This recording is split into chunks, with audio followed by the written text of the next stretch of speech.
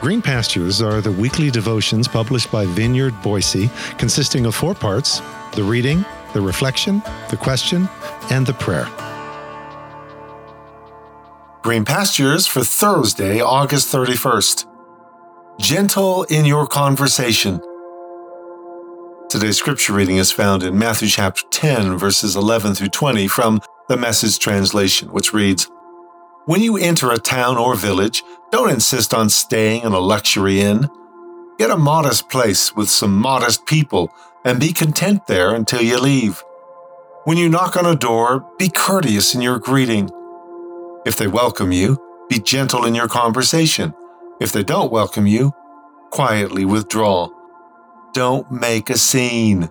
Shrug your shoulders and be on your way. You can be sure that on Judgment Day they'll be mighty sorry, but it's no concern of yours now. Stay alert.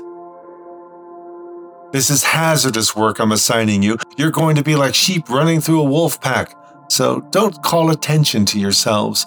Be as shrewd as a snake, inoffensive as a dove.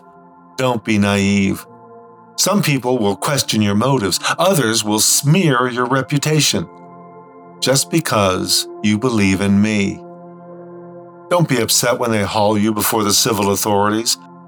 Without knowing it, they've done you and me a favor, given you a platform for preaching the kingdom news. And don't worry about what you'll say or how you'll say it. The right words will be there. The Spirit of your Father will supply the words. This is God's Word. A modest place with modest people. Be content as long as you're there. This goes hand in hand with the previous instructions for this limited commission. Instructions underlining a local, neighborly scope rather than an ambitious global crusade. Cringe. The mission of Jesus is carried out in small steps, not giant leaps. We may have a great commission to proclaim the good news to all of creation as we make disciples of all nations.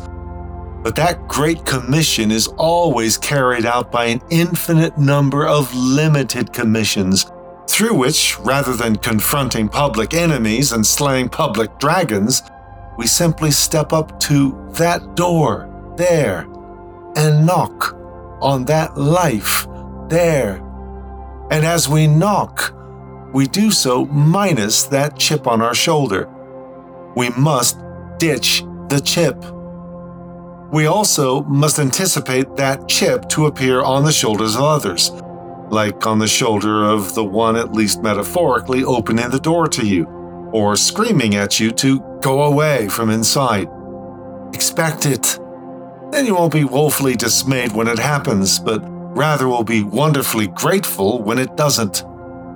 We must be like Noah, extending his arm with a, well, here goes nothing posture, releasing that dove of peace to see if there's some perch of peace on which she may rest her foot in this undiscovered country before you. Sometimes she finds that perch, returning with that olive branch in her beak, and with great joy you step ashore to see what not the ordinary kindness may await you in this encounter, kindness both received and given. But sometimes she flies, flies, flies, no perch in sight, only raised spikes warding her off. Back to you she comes, empty-beaked. What to do? Simple. Being ever courteous in extending our shalom in the first place, we remain ever courteous as we receive our shalom right back, since shalom always has a waiting perch within us. Now, when we wipe off that dust of a less than pleasant encounter, we do so simply and courteously to return to them what's theirs, as we move on to other unexplored worlds, aka human beings, where that dove of peace may once again be released. Harmless as a dove, wise as a snake, is how Jesus describes this crucial posture. Know how to release the dove and how to receive it back, and know how to move on courteously and discreetly when met with hostility, since the last thing we want to do is leave a trail of dead pigeons marking our path. Inhale. Exhale. So, as we pause for a moment of personal reflection and prayer, ponder, how well do you handle rejection? How do we keep from taking it personally, but instead receive our peace back when its offer is rebuffed?